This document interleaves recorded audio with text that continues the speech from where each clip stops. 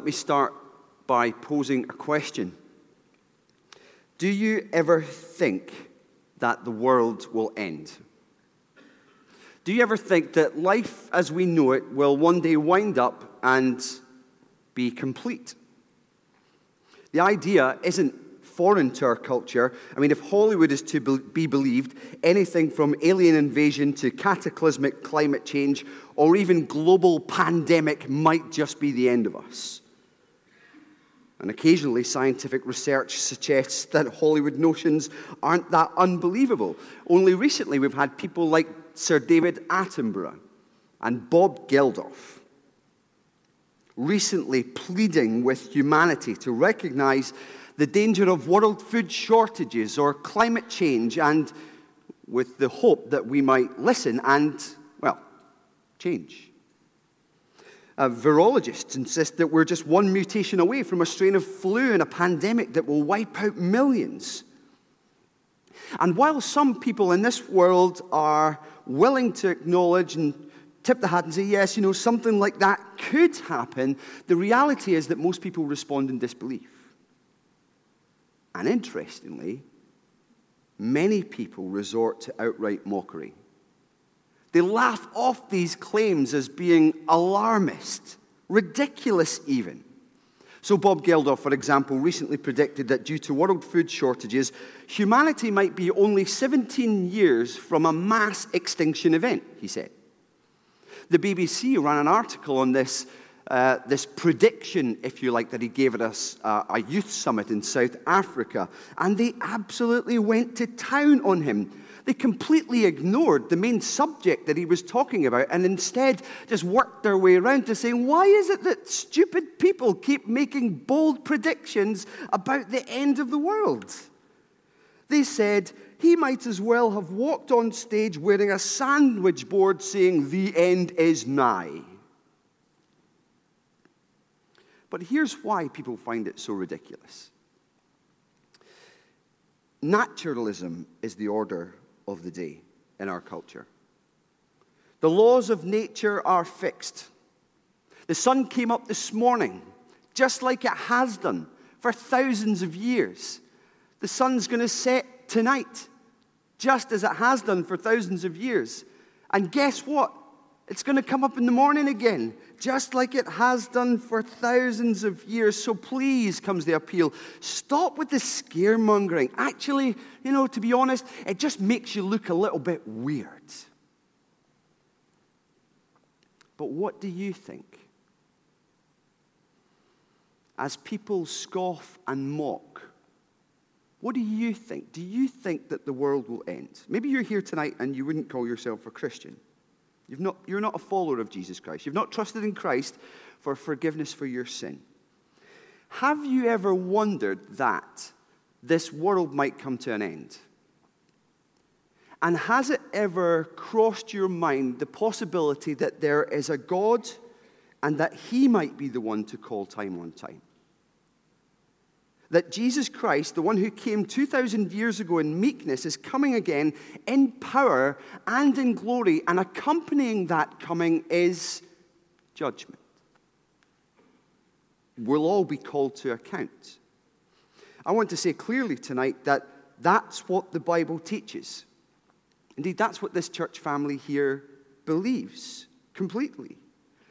I don't think we can honestly read the Bible honestly and not come to that conclusion. So my question is, how do you respond to that idea? Maybe you deny it. Maybe you laugh it off. And we find that that's exactly what people were doing in Peter's day. Verse 3 tells us that people are scoffing, poking fun at stupid Christians for believing what they believe. What are they saying? Verse 4, where is this coming that he promised? He said he would come. Behold, I'm coming soon. He said he's coming soon, but where is he? He's not turned up yet. Is he slow? Is your God delayed? Is he snail-like? Why is he not coming? And then they say, here's the echoes of naturalism way back then. Ever since our ancestors, everything goes on like it has done since the beginning of creation. Everything goes on just like it has before. And Peter says they're not just denying the teaching, they're scoffing, they're mocking, they're ridiculing. Now, if you're a Christian, can I ask you, how does it feel to be ridiculed for your faith? Have you ever experienced that? How does it feel to be mocked for that? Maybe you're at school.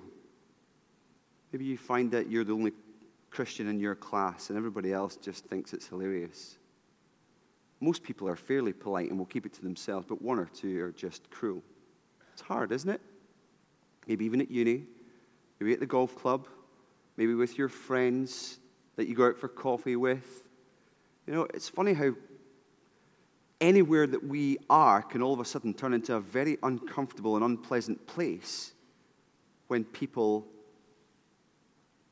are tearing lumps out of the Lord that we love and the faith that we profess. No one likes to be made fun of. So Peter writes to encourage us, to encourage his readers back then and encourage all who would read it throughout the centuries, including us right this day, to hold on to the truth concerning the return of Christ and the cataclysmic D-Day return of the Lord. And so there are 2 points tonight based around 2 questions. One, how can we be sure it will come? And 2, why has it not happened yet? Number 1, how can we be sure it will come? Well, look with me, verse 3. Peter takes us first to Genesis 1 and the creation of the world, to say God made the world. This is, according to Peter, what mockers forget. People scoff about God because they forget this about him. Verse 5, they deliberately forget that long ago, by God's word, the heavens came into being and the earth was formed out of water and by water. I was at the book festival yesterday in Charlotte Square, browsing the children's section. That's about the level of my reading. I found a book that asked the question, how did the universe begin? The first book I came to, I was like, oh, this is going to ruin my whole experience today. Never mind. So I opened it up, and I even took some photos. I'm not actually sure if you're allowed to do that, but I did that. And it said, how did the universe begin? Now stop. How would you answer that question? Have you thought about that?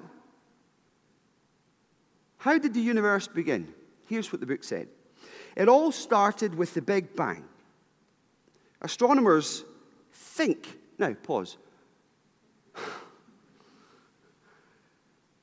Have you ever noticed that the likes of Brian Cox and others like him speak with such authority over the subject that they're presenting before us? But I've never heard a man use the word probably more in a paragraph ever.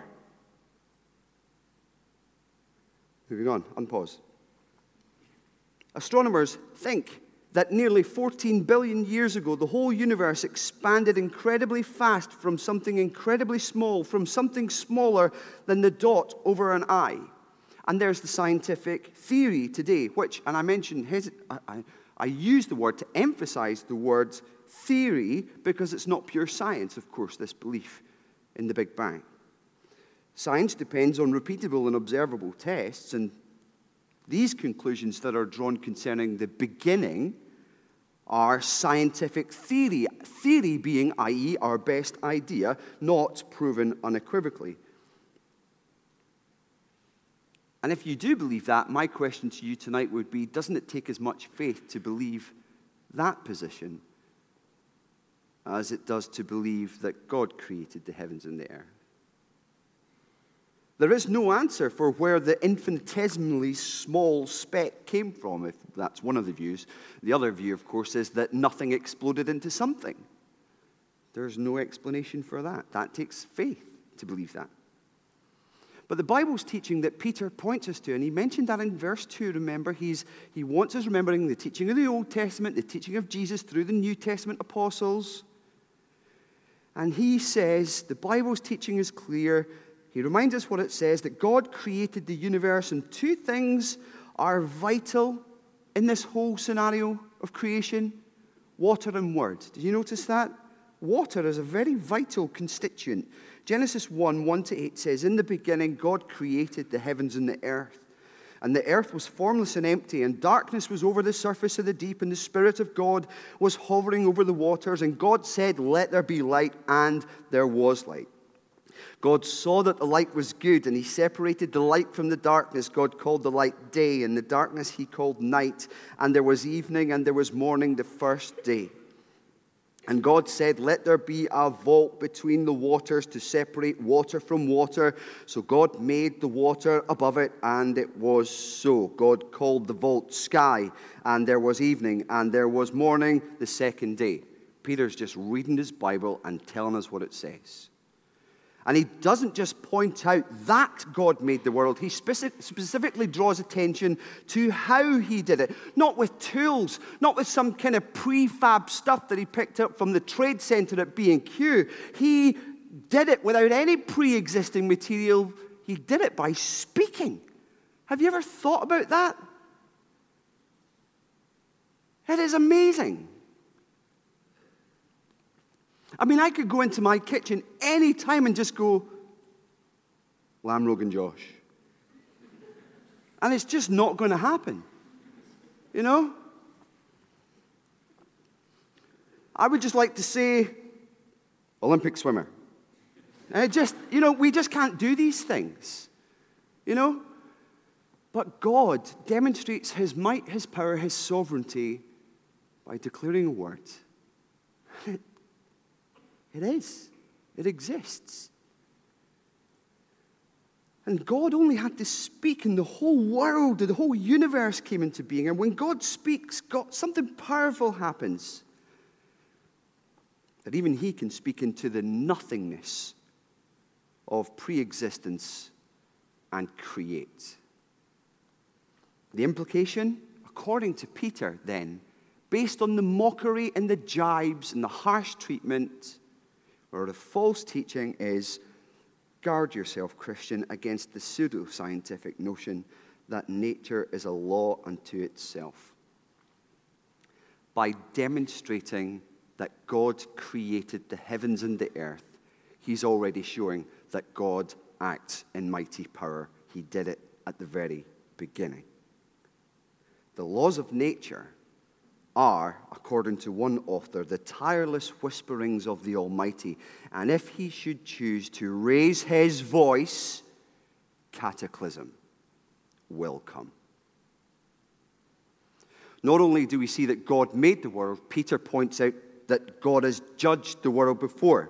This too is what mockers forget to their own peril. Look with me at verse 6. By these waters, so we've just heard about all this water in Genesis 1. By these waters also the world at that time was deluged and destroyed. Peter's talking about the flood in Genesis 6 and 7. Well documented. To people who say everything goes on just like it has before, the flood says, and Peter reminds us, no, it doesn't. No, it doesn't. Genesis 6 and 7 tell us that the world fell back for a time into the watery chaos of Genesis 1. If Genesis 1 was this act of creation, Genesis 6 and 7 points to an act in a sense of decreation. And if you read carefully in Genesis chapter 7 and on through 8, the way that God addresses Noah, the things that he calls him to do, the way he calls him to act in relation to the world and in relation to the family that he has, it's strikingly similar to what God said to Adam.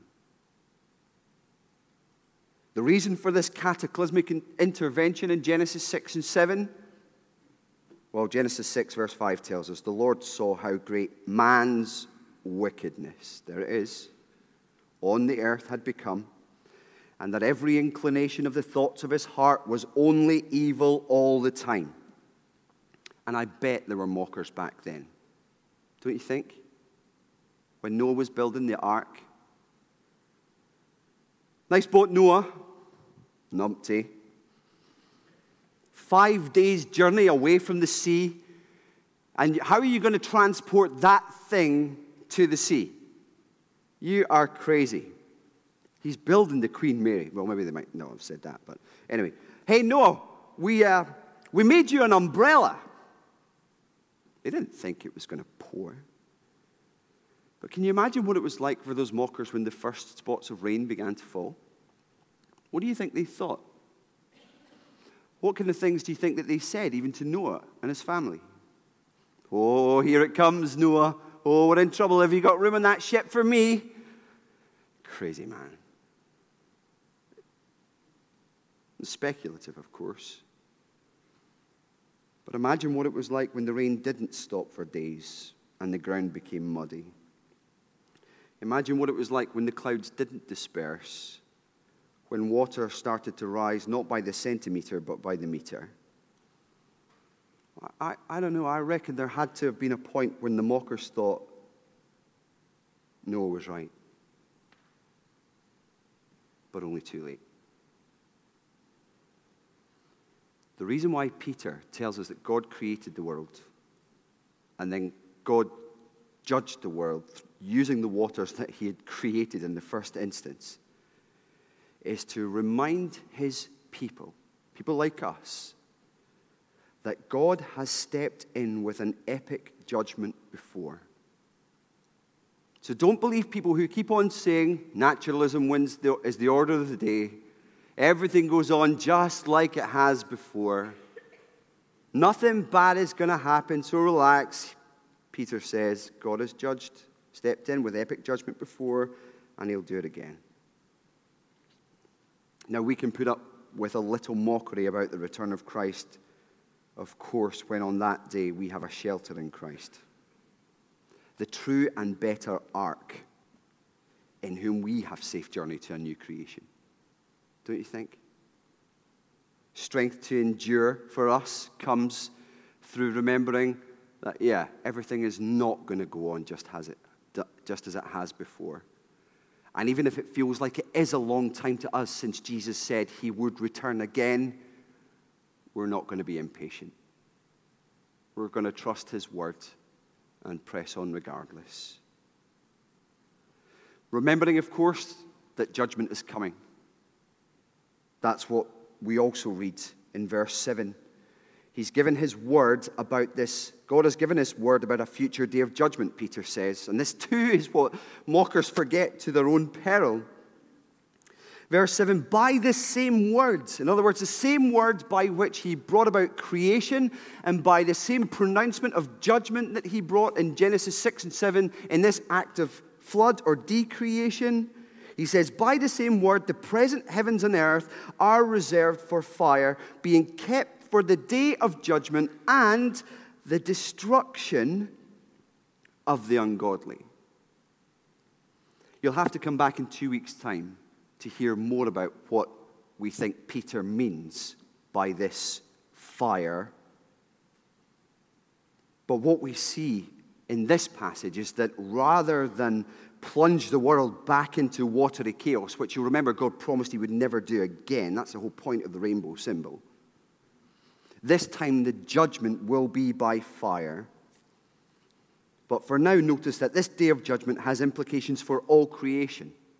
Not just the world, but the people of the world. You, me, the person you walked past in the street on your way here tonight, the child you kissed goodnight to before you came out, everyone, people we love. Peter says that the ungodly, those who don't put their faith in Jesus Christ, will face this judgment and feel the full force of it. Now, when Peter talks about destruction of the ungodly here, I don't think he's talking about annihilation. The word that he uses is actually a word that is used in parallel with the notion of condemnation. It's the judgment words. And where do we find this word then that Peter refers to? Well, Scripture is replete with these words, these promises in both Old and New Testament. And as I said, verses 1 and 2 encourage us to look to those places. So for one, even just one Old Testament example, I'll show you Isaiah 13:9, which says, see, the day of the Lord is coming, a cruel day with wrath and fierce anger, to make the land desolate and destroy the sinners within it. That's to come. For Jesus himself, in Matthew 24 that was read earlier for us, Jesus drew the comparison himself with what it was like in the days of Noah and what it will be like when he, the Son of Man, comes at that hour that we don't expect him. It will be terrible. The New Testament apostles taught the very same. Acts 17:31 says that he, Jesus, has set a day when he will judge the world with justice by the man he has. God, will set a day when he will judge the world with justice by the man he has appointed. That is Jesus. He has given proof of this to everyone by raising him from the dead.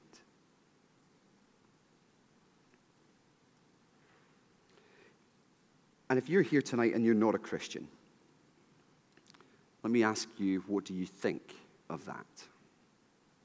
What do you think of all that's been said? Do you see any evidence of God's creative power in this world? When you studied cellular biology at school or looked at the head scratching that goes on in the scientific community over the complexity of amino acids, or you look out over a breathtaking landscape, or you hold a baby in your arms for the first time. Do you think it's possible that there is a God who created all these? And that that's just as believable, if not more believable, than a Big Bang? If there is a God who designs, the question we ought to ask is, will this God also judge? Won't he judge then by the standard of his own character? Godly. Then who will be judged? Well, just as Peter says, the ungodly. Those who are not righteous and just and good and upright and loving and merciful and gracious and kind as he is.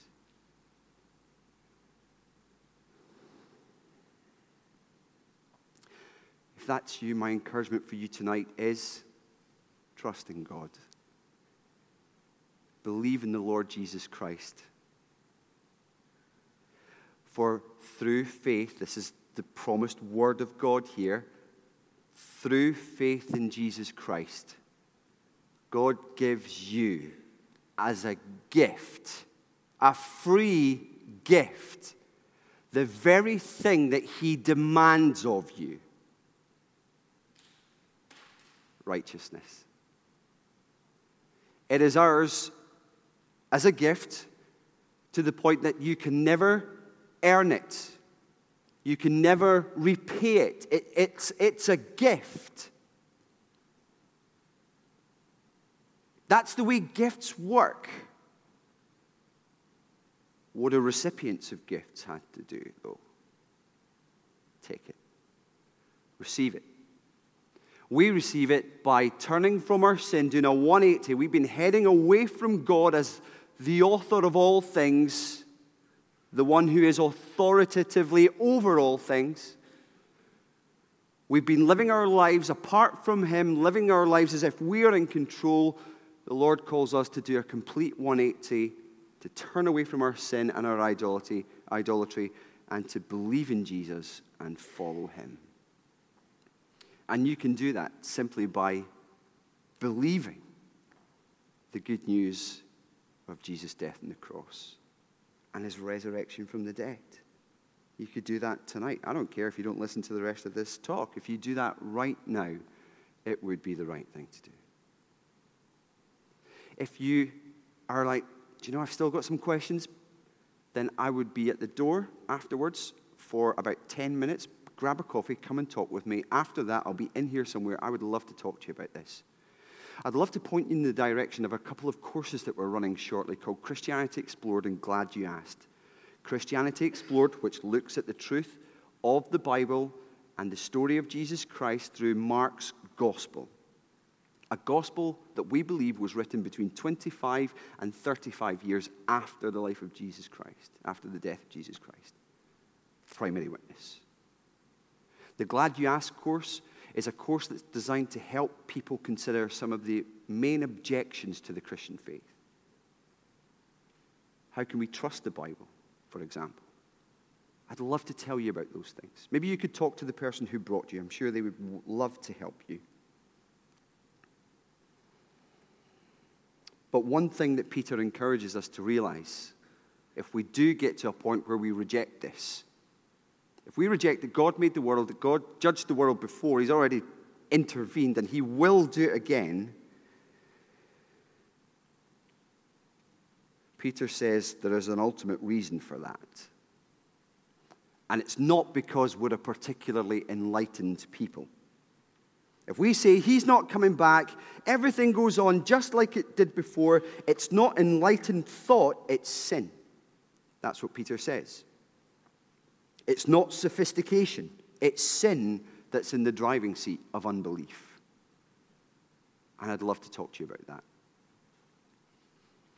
Brothers and sisters, those who have turned, who love Jesus, unimaginably so, because we have received that gift of grace, and we look forward to that day when we will be, as we were singing earlier, before that higher throne, made faultless through the Lamb, before him to stand. Can you get it? You get to stand in the presence of God because you are washed by the blood of Jesus. That is an incredible thing. We are called, according to Peter's word here, God's word through Peter, to be strengthened. How can you be sure that he's coming? Look at God's track record. Has any word or any promise of his ever fallen to the ground? Could anyone in this world stand up and say, God, you are a liar? No. Because he has fully and perfectly kept his promise. Many promises, primarily concerning his Son, concerning things that have already come to pass in history, but certainly the things that have yet to come, the things in the future. This is why Peter encourages us in verses 1 and 2. I hope you understand. To have our minds stirred to wholesome thinking, to meditate on the truth of the Bible and take God at his word so that we'll not be unsettled or derailed by the mockery of people. Study God's word. Don't just be rocked by this kind of, oh, somebody's just said this about how can I believe that the Bible's true? I don't really know the answer, therefore they must be right. That is illogical. Have you ever thought that way? I've thought that way before. And I've been useless in my thoughtfulness to even get to a point where I say, well, actually, what I need to do is really understand what the truth of the Bible, what I can understand about the subject concerning the truth of the Bible so that I've got an answer to give this person in their mockery. We can say that about a ton of different subjects where people have objections. Study God's word. Dig deep. Ask us questions about the kind of things that might be useful to read in particular subjects. We would be so glad to serve you in that way. Somebody actually sent us an email this week saying, okay, I've got a question for you. It was about 20. But that's okay. I haven't got around to answering the email, by the way, wherever you are, but I will. But there was a whole list of things. Say, what's the best thing to read on this, and on this, and on that, and on this? Oh, while we're on it, and what about that? We love that. Study God's word and let the fulfillment of 1,000 promises stir confidence in you, and be assured that if the powerful return of Jesus Christ is promised, particularly from his own lips, it will happen. We'll get to what it means to be ready for it. We'll get to what it means in terms of implications for our own personal holiness and for missional living. But we'll get to that next time. Let's bow our heads and let's pray.